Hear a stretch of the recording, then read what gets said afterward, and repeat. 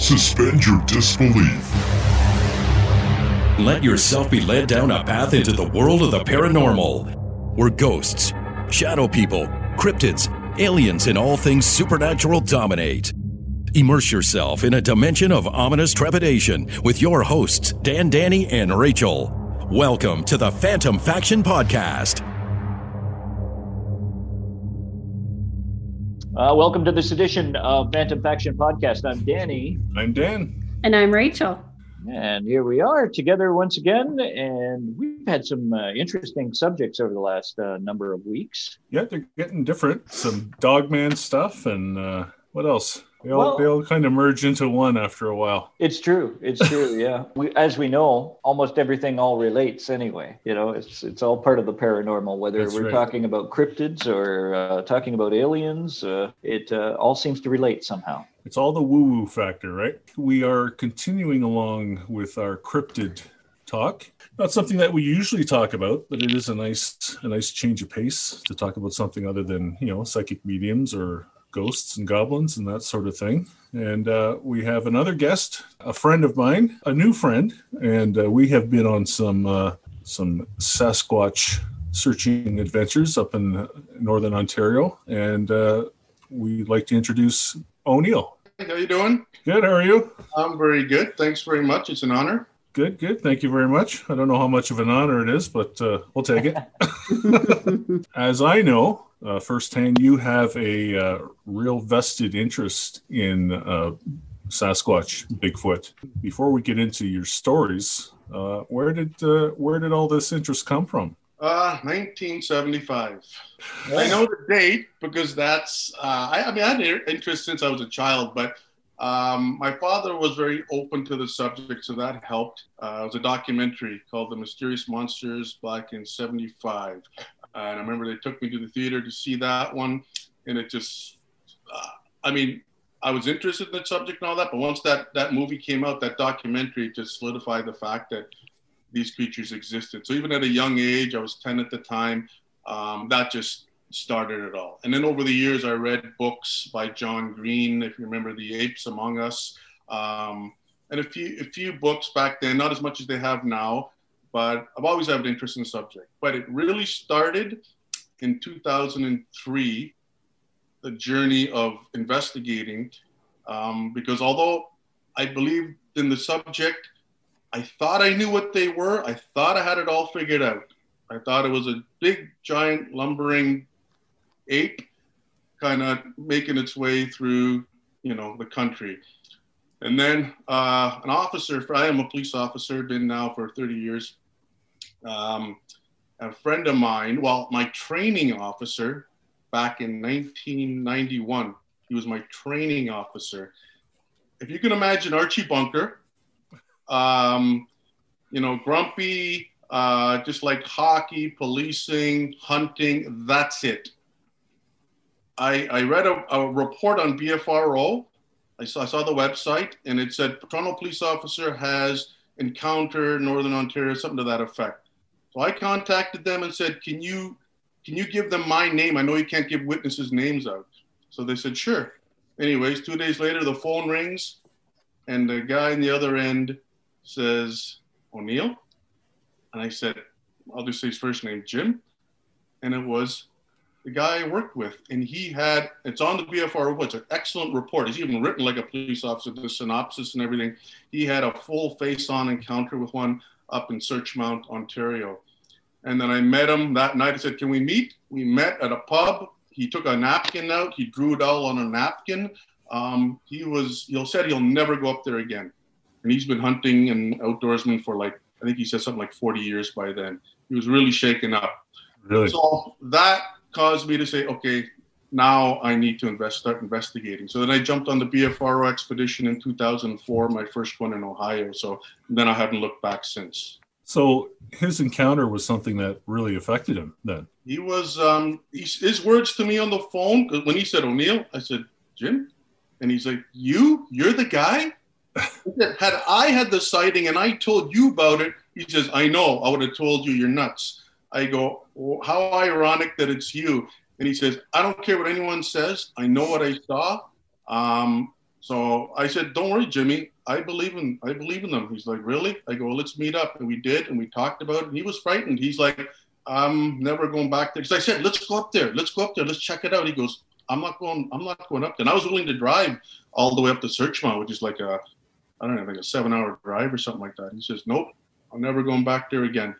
Did everything, but that scared the hell out of me. So he had an actual sighting then? Oh, yeah. Wow. We saw it like head on. Like he described it, the muscularity, everything. And it was, he scared him. Then he never went to the Searchmont area again, or just stayed out of the bush? He would never hunt in that area again. Wow. He hunted everywhere. He loves hunting, but he never went back to Searchmont. You often hear a lot of stories where people, like even police officers, guys that have been, in some very crazy crazy scenarios, and where you think, well, this guy, he's a tough guy. He's been trained. He's got he's got a good head on his shoulders. And then you hear about these people who like have these sightings, and they're like, nope, I'm never going back in the bush again. And it's a profound effect on people. Hearing it from other people, obviously, it's good enough for me, the testimony from so many witnesses spanning centuries. But when you hear from someone like that, he wasn't into the subject. He would have laughed his butt off had I said that to him back if he didn't have that experience. He was just, like I told you, chicken wings, hockey, policing, hardcore cop, just a tough guy. So I was shocked, but it really elevated the belief in, okay, I need to look into this. And that got me off the couch and into the investigative field. Which will bring us to 2 encounters that you've had in the U.S. of all places. I had 2 encounters in the U.S., and then one here in last summer that I told you about. But some crazy encounters in the States. Well, do you want to start us off with one of them? Sure. Just to preface it a bit, I went to there's a park in Ohio, so I went there for an expedition with a group with the BFRO actually. And I went there the first time. So the first time we went there, it's in Beaver Creek State Park. We took a trail along there. Me and a buddy of mine from Michigan, Fred, I'll call him. That's his first name. And we hit it off. We kind of thought the same way. I kind of called him Scully because he was kind of a debunker. He was on the fence. So we had to constantly have conversations, which was good because then you had that yin and yang effect. I liked it, but he was a no nonsense guy, and we just clicked. So we separated ourselves from the pack. So that was in 2004, and we had a rock throwing incident on a certain section of the trail called the Vondergreen Trail. And so that was 2004, and then the next day when I investigated the scene, I took a photo of it too. I found a knuckle print because I kind of gauged where the rock came from. Because I know it didn't come through the trees. I would have heard the tick, tick, tick, where the rock passes hits the branches. So I went to an area above it, which was like a rock ledge. And when I went there, I found a knuckle print when it kind of pressed into the soft earth as it made its way up the hill behind the rock.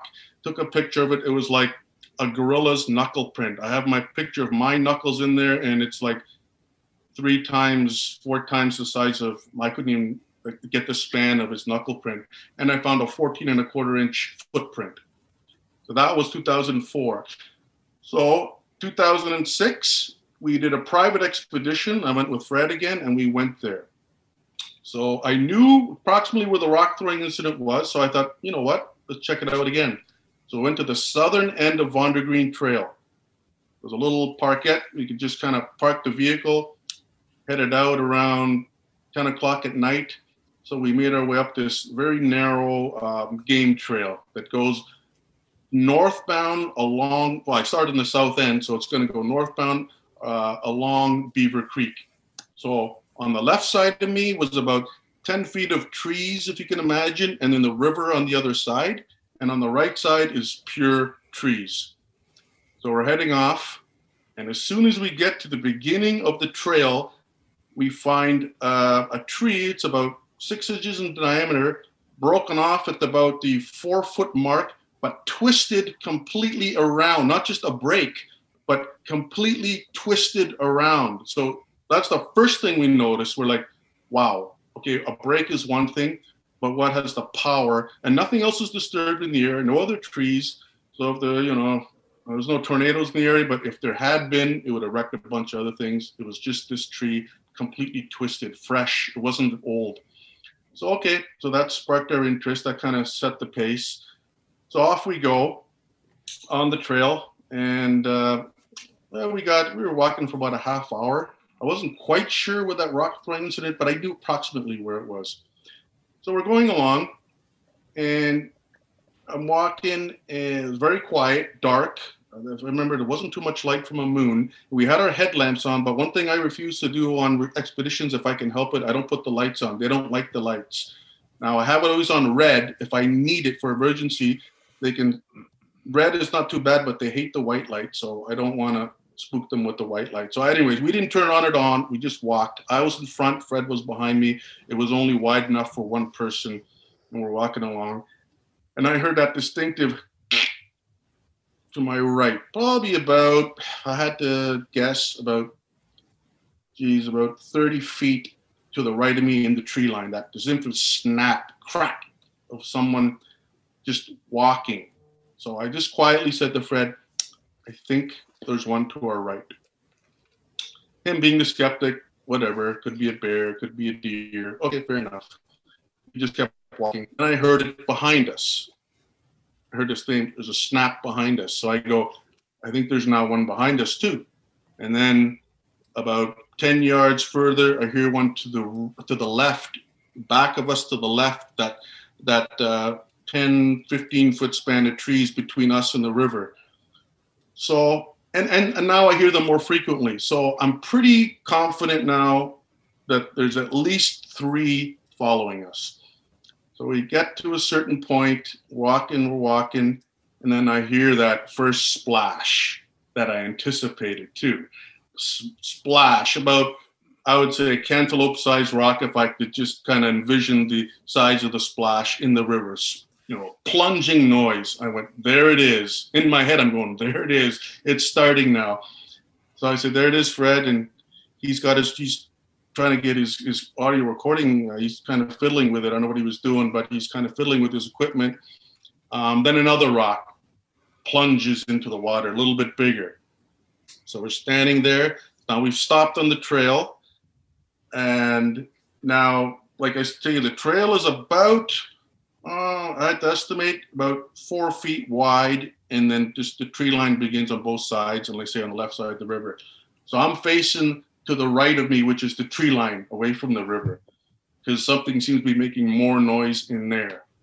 I'm hearing the rocks splashing, but I'm figuring, just thinking back now, it could be coming from the other side of the river. So they could be trying to distract us, is my kind of what I'm thinking now. Then I hear this loud thump in the tree line to my right, where the forest part is. About, if I had to guess, it'd be no more than 12 to 15 feet in the tree line. Now, this was a heavy thump. I could feel it vibrating right through the ground to me. I kind of jumped a bit. I said to Fred, he's throwing a boulder, because it sounded like he picked up a boulder and threw it on the ground to make this big thud, and then the whole ground shook. But then the thud happened again on the same spot, and again. And then I go, I know what's happening. Those are foot stomps, much like we try to shoo a dog away or something. They stomp to the front of them. I heard about it. I've never experienced it. But now I'm hearing and feeling this loud, dull thud over and over. The rocks are splashing behind us. The thuds are coming in front of us. So now the activity is really picking up. I'm feeling they really don't want us there, because now they're doing both. So as I'm standing there, I'm thinking, okay, we want to stay here, but maybe we should get moving. All of a sudden, I feel a tap on my chest, and something hits me in the chest and falls right in front of me. So now I'm like, okay, now he's threw something at me. So now I have to turn on my light. I turn on my headlamp on the red. I look down, and there's about a 5 to 6 inch little twig, about as thick as my finger, frayed on both ends, as if It snapped it on both ends and flicked it at me and hit me right in the chest. And I see that now the foot stomps are getting more severe. Then for some reason, I looked up the trail after I looked at the stick. And you can imagine a huge boulder kind of along the tree line. I would say it was about 4 feet high, just a massive boulder kind of edging its way in the trees. Soon as my light starts to hit the boulder, something just explodes off the boulder. Like I said to Fred afterwards, I think if I can imagine it by the sounds of it, something was crouched on there or standing on there. And if you can imagine jumping off that boulder, something heavy, it kicked up dust and rocks and everything flew. All my light caught was dust and rocks, just boom, came right off the rock. But the funny thing is, I didn't hear where it landed.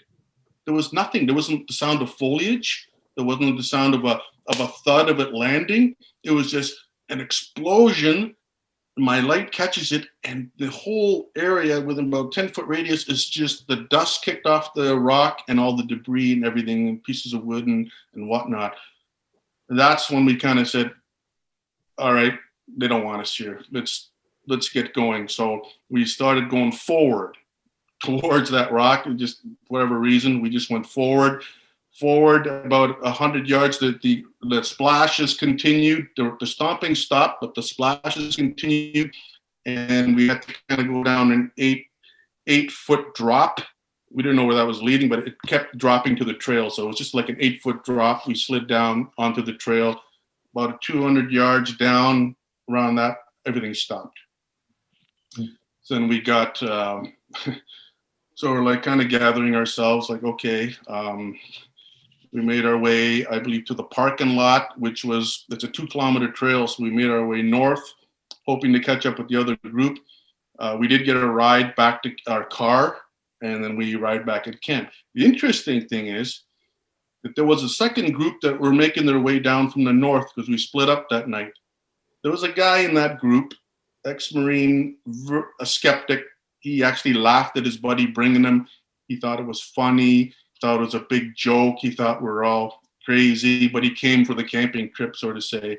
About half a kilometer away from our incident, they had a more violent incident of a tree shake and vocals that frightened them so much they retreated back where they came from. They didn't even make their way down towards us. That's because I said to them, we never met up. Why didn't we meet up? Because that was the plan. And they said, we went back because it scared us so bad. And that guy was sitting there at the campfire, quiet as a church mouse, white as a ghost, not saying anything. We didn't chirp him or nothing, but I'm thinking, you see, careful what you say. And he had a more violent experience, though. So, Dan, that kind of brings me to one of my theories that they sense intent. I go in with no intent, obviously, to harm him, not that I could, but I think we have a pure intent. They were actually gentle with us. Like when I think of it now, as much as they want us out of there, that little tiny stick, here's this massive, powerful being, throws this little tiny stick, which could almost be humorous. Do they have a sense of humor? Or almost like I could hurt you, but I'm not. I'm just going to throw this little stick at you.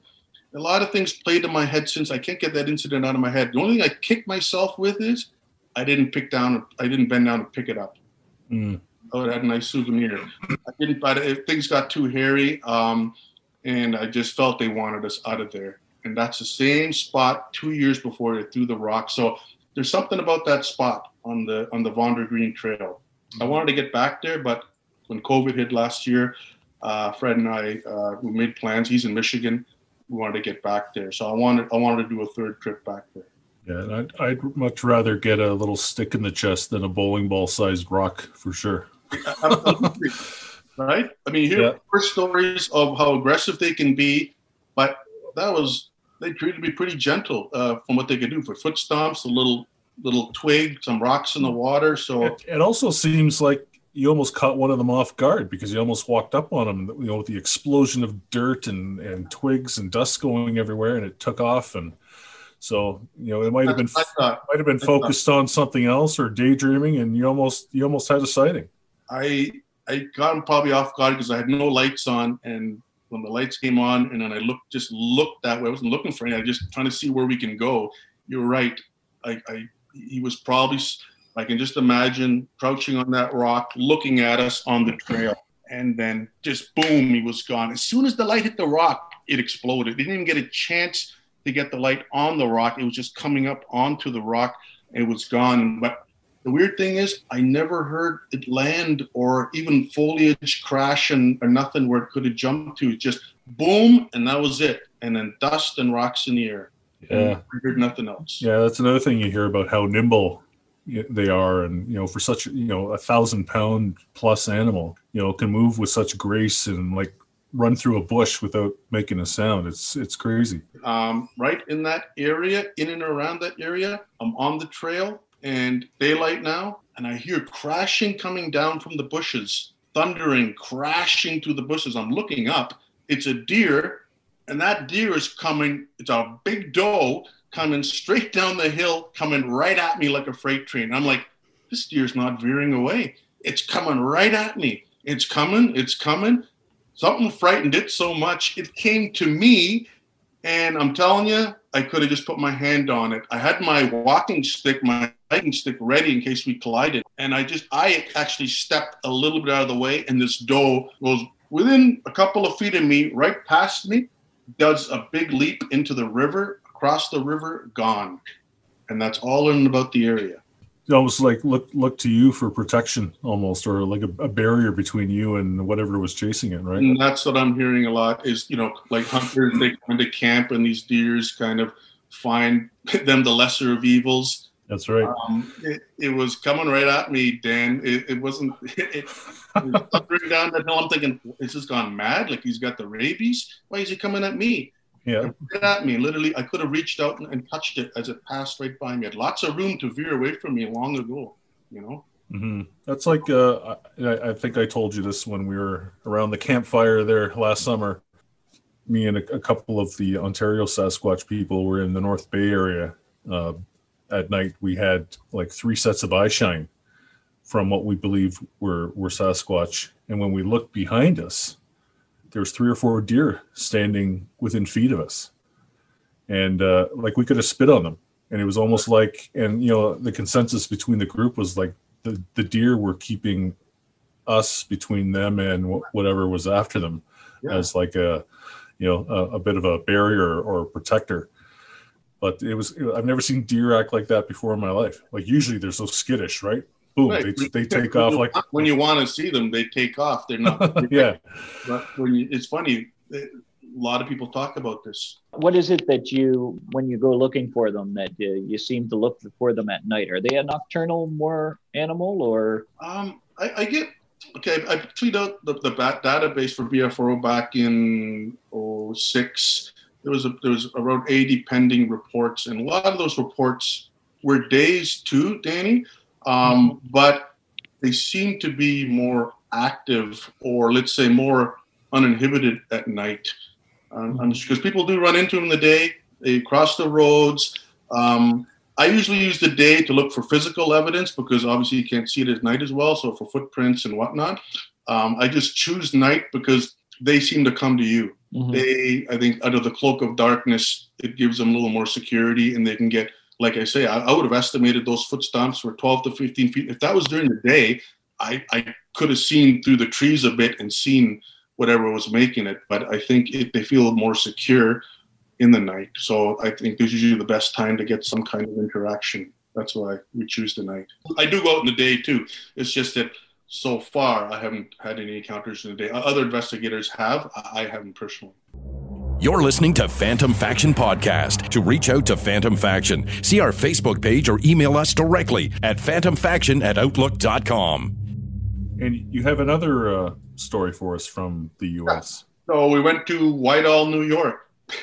The famous Whitehall, New York, where those police officers had that encounter back in the 70s. I believe it was the Whitehall Monster, whatever they called it. But there was an encounter that was well documented with the police department in Whitehall.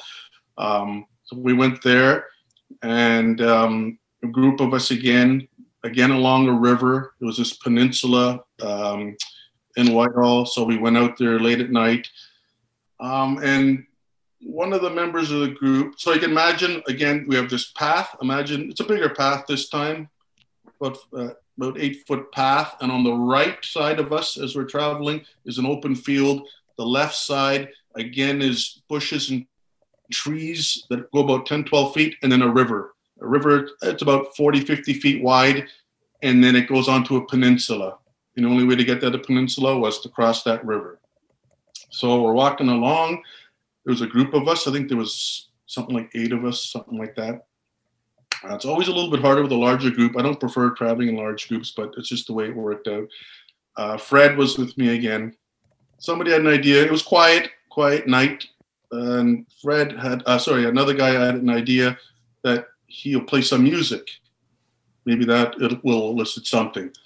So he had his pickup truck. So he goes back, and because there was an open field there, he could drive his truck up. And he had these, I thought he meant he was going to bring in a radio plate. He had speakers in the back of this pickup. So he blasts this flute music, like native flute music, but he really blasted it, if you can imagine. Like it was loud. As soon as he blasted that, I wouldn't have given it, if I can't remember correctly, but it wasn't probably more than 30 seconds when a large boulder was thrown in the water from the other side of the river. That big plunging noise, one started. So like right away, here we go. So he's blasting this music. They hated it so much. I counted, I told the guys afterwards, there were about 15 to 20 boulders thrown into the water. That's how frequently they were coming. So we're standing there. I told everyone to spread out. Don't stand in a bunch. Let's, we can see something. So we're spread out. And I'm an amateur still at this point. I'm not that I'm a professional by any means now, but that was my second or third expedition. I'm still trying to figure things out here. So it's fairly new to me. Had I known now, that probably wouldn't have been the best course of action to antagonize them, but that's what it was. And we're trying to peer across the river, pretty dark. I've got a lot of foliage in front of me, and these boulders are coming in. Now, these boulders are coming in anywhere within a span of 40 or 50 yards. It's like they were standing on the other side because they weren't all splashing in the same spot. So I would say there was more than one. So they're going in the water. No screams, no roars, just constant. And the boulders seemed to be getting bigger. Like they weren't rocks anymore. They were literally boulders. So I was standing there, and one of the rocks made it over the river. And I was standing in front of a group of bushes, and all of a sudden I can hear something hit the side, and it came rolling through the bushes. It shocked me. So I had my walking stick again. I thought, there's something coming out of the bushes. I didn't exactly know what it was. And the rock kind of rolled through the bushes. So it launched this fair-sized rock, basketball-sized or volleyball-sized rock from across the river that made its way to our side. And I'm still standing there. And then the oddest thing happens. I'm standing there, and to this day, I don't know what I heard a podcast today, believe it or not. It just happens to be today of all days. But I heard like a faint fluttering noise coming over. It sounded like it's coming over the bush and towards me, like a really faint. And it always had me mesmerized. I'm just standing there. I'm looking, and I'm feeling almost this effect of this fluttering, and the only way I can describe it, flowing over this bush. I had no idea what it was. And I kind of just wiped it out of my head, and we continued on. Well, Fred had his recorder on. Then when the music shut off, that was the end of the activity. No more boulders, no rocks, nothing. The rest of the night was quiet. I think they just kind of made their point, weren't happy. We headed back, and on the way back, Fred said, he's going through his recording, you can hear the splashes and whatnot, and he goes, take a listen to this. And you hear this, that fluttering noise. And I went, I know, I heard that. And he's like, you heard that? He goes, I didn't hear that. I just caught it on here. So today on the podcast, I hear that a lot of times infrasound, that's the sound that's recorded, because currently we can't hear infrasound. And on the recording, as the waves are hitting the recorder, it comes in pulses and has this fluttering sound. And as soon as the guy in the podcast, I said, is he going to say it? He said, like a fluttering noise like this. I went, you got to be kidding me. Oh, that's a nice validation, though, isn't it? All these years, Dan, I couldn't think what it was. And I thought in the back of my mind, is he going to say fluttering? I hope he says fluttering. He does. And I'm thinking, that's what it, now, again, not knowing what it was the strangest thing. It didn't have any effect on me as far as making me sick or anything, but it just seems to flow over it was just very strange occurrence to happen just when we're having activity with these beings. And there's so many strange attributes associated with them. And that's what makes it stranger. The more I look into this, I thought I had everything figured out. I had nothing figured out. Nothing. And it just gets deeper and deeper. That's right. And, I listen to Sasquatch Chronicles quite a bit and love the show that Wes does. And I remember once when he said, well, he was talking to Dr. John Bindernagel, and he said, well, they're this and that, and there's no other explanation to them. And Dr. John Bindernagel said, well, I guess you got it all figured out then. Because he wasn't looking at the paranormal side of things. The weird things that are always associated, it seems, with Bigfoot. And when we're talking about like the infrasound and how silent they can be for such a huge creature, and and I really. Listening to Sasquatch Chronicles, he was like, well, you know what? He says it kind of made him pause and take a step back and say, well, you know what? There's so many stories of weird phenomena around them that maybe they're not just a big hairy ape running around the bush. There's so much more to them. Right.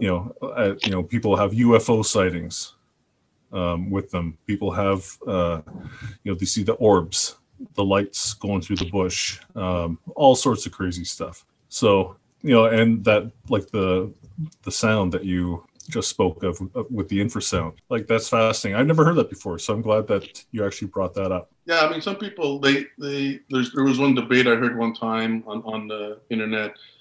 Somebody was angry. I guess he was more of the science side of it, arguing that you guys don't know what infrasound is. This is not infrasound. So I could be labeling it wrong. I think people get caught up in the argument over it's not infrasound. This is what infrasound is. Fair enough. It may not be. Let's just say, but it is exhibiting something. Because people do get sick. I know people that have fallen asleep that you couldn't wake them up. The other person's wide awake in the tent. The other person's unconscious.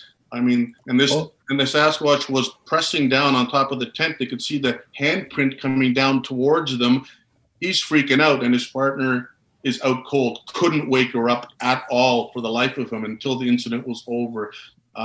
So they can exhibit something, and whether it's infrasound, but it's something. Much like orcas can exhibit something to stun, fish. Lions and tigers, they roar. The roar has something which can temporarily paralyze the prey enough for them to close the distance. Elephants do with the bottom of their feet, like other animals do it, but predatory animals, they use it for other purposes. So it whether it's infrasound or not, they're doing something. Mm-hmm. Yeah, I spoke to a lady who she heard the roar, and then she lost complete control of her bowels and was terrified, like beyond scared, and dropped all her hunting equipment and left her crossbow there and her backpack and everything, and tore out of there and drove home, after having an accident in her pants. And she said the only thing she could think of was infrasound. Someone on this podcast mentioned that and said, well, a lot of times when people have a big adrenaline dump or are frightened to death, these things can happen. However, a lot of people have these symptoms for days. Mm-hmm. even adrenaline dump, it doesn't last for days. I mean, especially nausea and headaches and all these other things they're having that sometimes last for a couple of days. So, yeah, I realize fear and adrenaline can sometimes bring on some of these symptoms that people are talking about. But it's something else. Like I say, like a friend of mine went to Bella Coola and had this hand pressing down because he didn't want to look outside the tent, and the partner's snoring in a deep sleep, and she was just awake a minute ago, and he could not wake her up. And when it was over, she goes, "What happened?" He goes, "I couldn't wake you up, and this thing's pressing down on our tent." So she goes, "I'm glad I wasn't awake during that kind of thing." So No kidding. They have some kind of, which Dan, this is the thing. Again, I respect everyone's opinion, and everyone has their own opinion. And what I always say is, no one has it figured out, because, all we are is we have theories and speculation and whatnot based on our own experiences, our upbringing and whatnot. So we each have our own kind of mindset on what it is. And if someone says they think it's a Gigantopithecus that made its way from Asia, I don't agree with it, but I'm not going to say they're wrong. I just have my own view on it based on my experiences. And I think if it was something like a gorilla in that same family, like gorillas, orangutans, gibbons, chimpanzees, well, ask, Dian Fossey's not here anymore, but Jane Goodall is, or anyone that's done work with great apes, they've never had any unusual, let's say, paranormal type activity studying chimpanzees, gorillas, and orangutans. That's right. But people that do any kind of research with Sasquatch and encounters, there's strange things. Like you say, the orbs, infrasound, the glowing eyes that aren't reflective eyes, but they can glow by themselves without any kind of reflective light. Mm-hmm. Right? So they're self-illuminating. So eye shine is really not a correct term, because eye shine is usually when you shine a light and it reflects. It illuminates by itself. So a lot of unusual attributes that the Sasquatch have that, the great apes that we talk about don't have. And that's right. They're just different. They're different beings. I call them beings, because I think there's something totally different. I think fact of the location, the energy that a forest would give off, the trees are full of energy. You mentioned that usually in your sightings, you've been around water as well. So right. That energy could be taken by these beings. I'm going to call them beings. Yeah. They've actually tapped into giving them a little more power than us human beings. I would say that possibly that they could disappear because of changing their vibrational level, which we've talked about on previous programs. Is that something that you would believe in? 100%. Yeah. 100%. See, I'm more of that mindset, and you're going to get investigators that would hate me for saying that, because some of them just, I hate to say the motivation for some is just to prove to science, to get science acceptance. You have to be more along the theory of Gigantopithecus, great ape making their way across the Bering Strait, and more something natural. I'm with you on that 100%. I think we're dealing with something highly unusual, and it's our lack of knowledge of them that just, it's hard to explain. And if you explain what you just said, which I talk about quite often with other researchers that are open to it, we talk about that quite often. And there are more than you think. They think like that, but because it's not widely accepted and they're trying to get the acceptance for science, that's taboo. But I'm not trying to prove anything to science. I'm just very interested in the subject. I'm not trying to prove anything to anyone other than myself. I would just like to know where they come from, what they actually are. Love to see one up close. So I have different motivations. So if science doesn't want to accept what I say, fair enough. I understand that. But I'm along with you. It could be they have something to do with nature. Obviously, you're right. And now you got the vibrations and the frequencies, as you say. Are they extraterrestrial? Were they brought here by extraterrestrials? Are they interdimensional? I don't know. I just think we can discuss it as intelligent people. I mean, it's more open now. It's more accepted now to talk about this than 1970. People are more open to the fact that there is life outside of planet Earth. And I think this is somehow tied into that. I just think it's a total different being. Mm-hmm. O'Neill, you've got one more Sasquatch-related story from Ontario this time. Yeah. And why don't we get into that real quick? Sure. So we rented a cottage. We always do a family cottage in every summer. So we rented one in Madawaska Valley. It's kind of the southern eastern area of Algonquin Park. Funny thing is, Dan, when I booked it and I saw the photos, I don't know how to describe it, but I looked at the photos and I thought, wouldn't be interested if Sasquatch was there. There was a bit of a creep factor with the cottage, but it looked cool because it was isolated. I like the isolation, so we rented it. Tough to get into. That's a whole other story. And we got there in one piece to the cottage and saw it was very isolated. Beautiful, though, on a small lake. And the lake was about 1 kilometer by half a kilometer. Had some trout and stuff for the kids to fish. So sitting by the fire, made a fire. It was the Monday night, I believe. Made a nice, I always like to make a huge bonfire. I love a bonfire, sitting there, have a nice stogie. And all of a sudden, I hear a howl. I hear a howl right across the lake, half a kilometer across the lake. We're just sitting there in the dead of the night. You hear this clear howl. And right away, I knew what it was. I've heard the howls before. Heard wolves before, coyotes. And this howl, I didn't have my equipment because, like I say, I wasn't going there for an investigation. The kids took it on their cell phone because I don't carry it with me when I'm down at the fire, up at the cottage. And we caught it. And you can hear the long howl, and it always has a gurgle on the end. Funny to describe. You have to put headphones on to hear it, but you can hear it clearly with headphones. And it's a long howl, and it ends up with this humanoid gurgle is all I can you'd have to listen to it to understand what I mean, but it does it every time it does howl. It usually goes in volleys of 3 and 4, and it stops for a little while.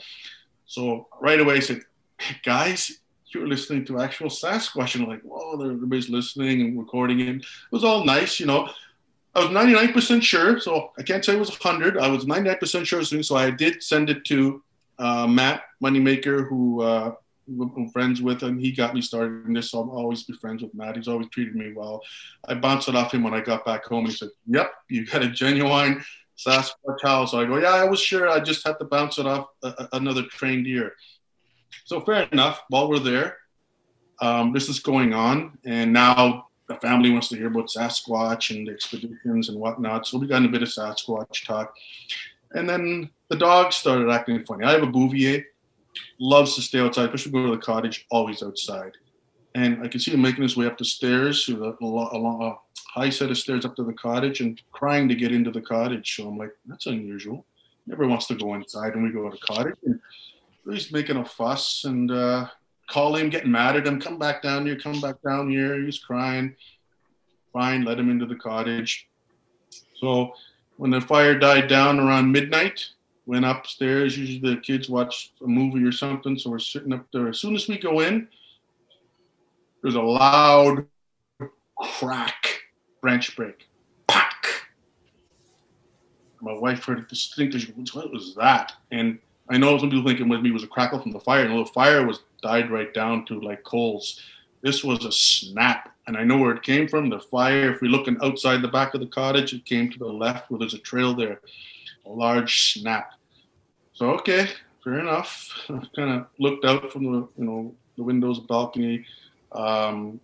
We were winding down, went to bed, and sleeping. And I remember, because I had my clock beside me, I just had a funny feeling. Exactly, I think it was 3:31. I got it written down. Something hits the cottage. Bang! As soon as I kind of woke up right in the middle of the hit. I was I'm a light sleeper, so bang! It shakes this 2-story cottage. I knew exactly what it was. I get up. I start walking through the cottage. Everyone's in bed. Dogs didn't move off their couches. And I'm peering through the glass. it's pitch dark. I knew I wasn't getting anything unless I started bumbling around. Even if I took a light out there, I knew what's going on. But I wanted to make sure everybody was okay. I wanted to double check to make sure everybody's in bed and wasn't something dropped, even though I knew what it was. But I got to do my due diligence, and is it really what I think it was? Sure enough. But I didn't know my cousin's wife heard it too. Everyone else slept. My cousin's wife heard it too. Then she heard me come in and check. Went back to bed. Then about an hour later, well, maybe half hour, between 4 and 4:30, something scraping the outside and making like a mumbling noise, like like mumbling and scraping the side of the cottage. Again, and that was coming from the south, I'm going to say the south side where the lake is, that side of the cottage. And that happened. So then, okay, here we go. They're outside. Then woke up. We talked about it a bit. His wife had no idea about Sasquatches, but that kind of, wow, okay. She heard me go on an expedition, but I think she was always very skeptical of it.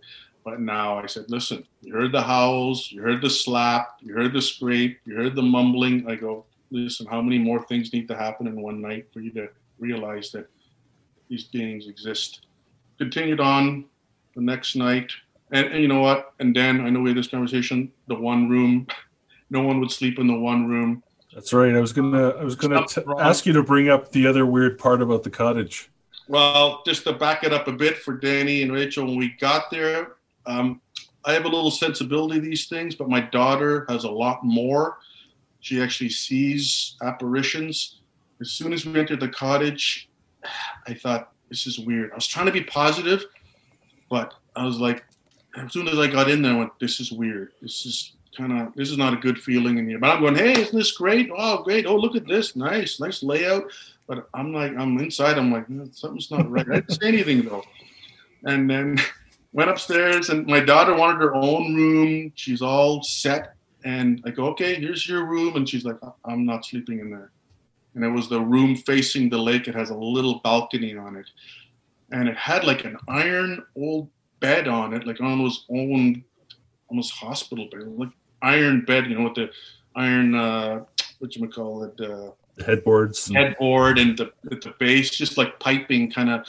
And it had a rocking chair there. It had a doll in there and 2 crawl space doors.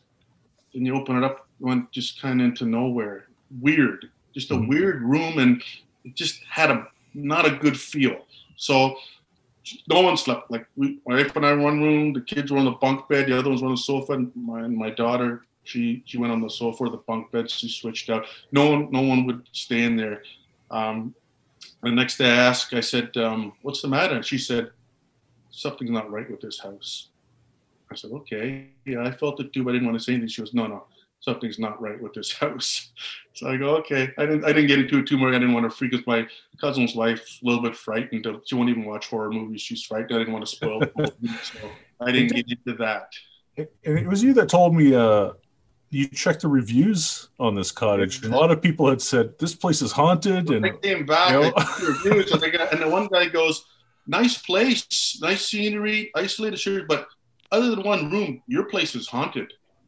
And I said to my family, I go, look at this. Look, someone said it. We're right. And it wasn't just us. And she's like, oh my God. And my wife's looking at it, and it's like, see? I go, something's done. That's when we met then. I said, can you have a look in there? And then, well, you sent me a picture of all the rooms, and I remote viewed the cottage. And which room did I single out as being the hot spot? Was that one that nobody would sleep in, right? No one would sleep in. Yeah, and I picked up on an old man, a miserable old man in that room. He didn't want anybody in there. That was his spot.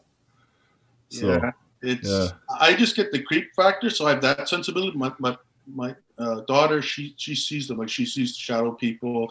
She's seen my parents. Like the stories she tells, they just come to her, like she can see it. So she didn't see him per se, the apparition you're talking about. She could feel him though. Right away, she wanted no part of it, and they're not. I'm going back again. I booked it for September for 4 nights because I want to get better howls, and they're not coming.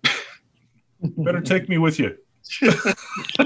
You can come. They won't come. All right. They already said that's your trip. I was prepared to go alone.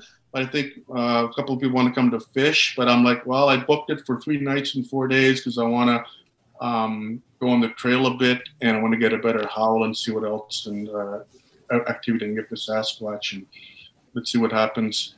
Because my car, I lost my catalytic converter just in front of the cottage. Like the amount of damage done in that week. When I got there, I ripped off my catalytic converter. Then my back window smashed when I tried to back up. My wife's tire went flat outside. It's a Jeep. The tire went flat on the last day. My cousin's boat slid off the trailer. Then we couldn't get it out going home. Like the stuff that happened mechanically never happened before in all the years of cottaging. It every happened in this 1 week. Well, it's cursed. It's the cursed land. Well, right? They say they're angry we were coming there. Yeah, for sure. So much grief in there, but mechanically, like the cars and the boats all had trouble. Mm-hmm. O'Neill, those are awesome stories. And I know you have one more story, which is not Sasquatch related or ghost related, but it comes from your youth when you were just a toddler. Mm-hmm. And I'd like you to tell that story real quick, because that one is amazing.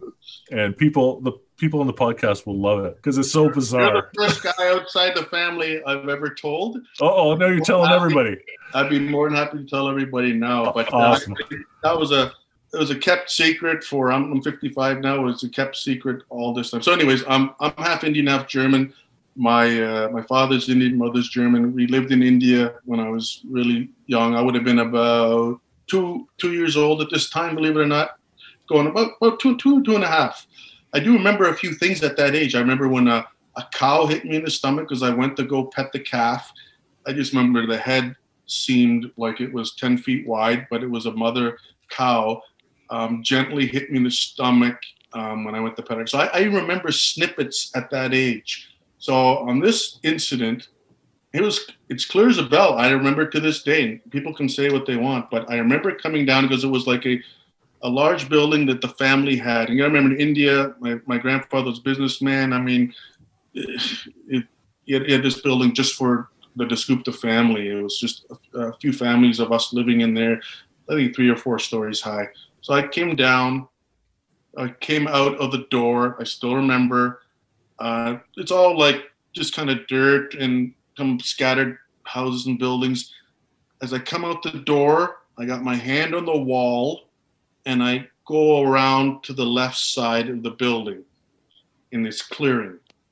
And standing in front of me are 2 what I would describe as gray gargoyles or devils, because they had horns. They were gray, kind of scaly, had tails.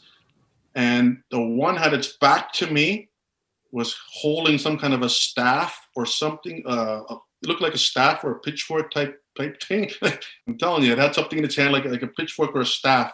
The one about 10 feet away from it was holding a barrel over its head like he was going to throw it at him. They were fighting. The one with the barrel sees me and look. It was a beat up barrel. Like there's always junk lying around there, and it was looking at me. The one with its back to me was about 8 feet away from me. He turns, his head just turns over his shoulder to look at me. Now they're both staring at me.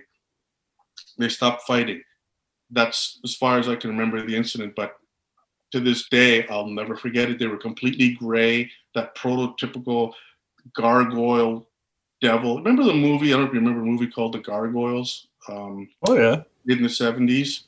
Kind of like that, the grayish body, scaly. How tall were they? They were like a man's height. Like, okay. So I couldn't say they were 6 feet, 8 feet, but judging like from my dad and adults, right, they were adult size. Oh wow! Whether they were taller, short, like they were adult size. And they were having a punch up between the two of them.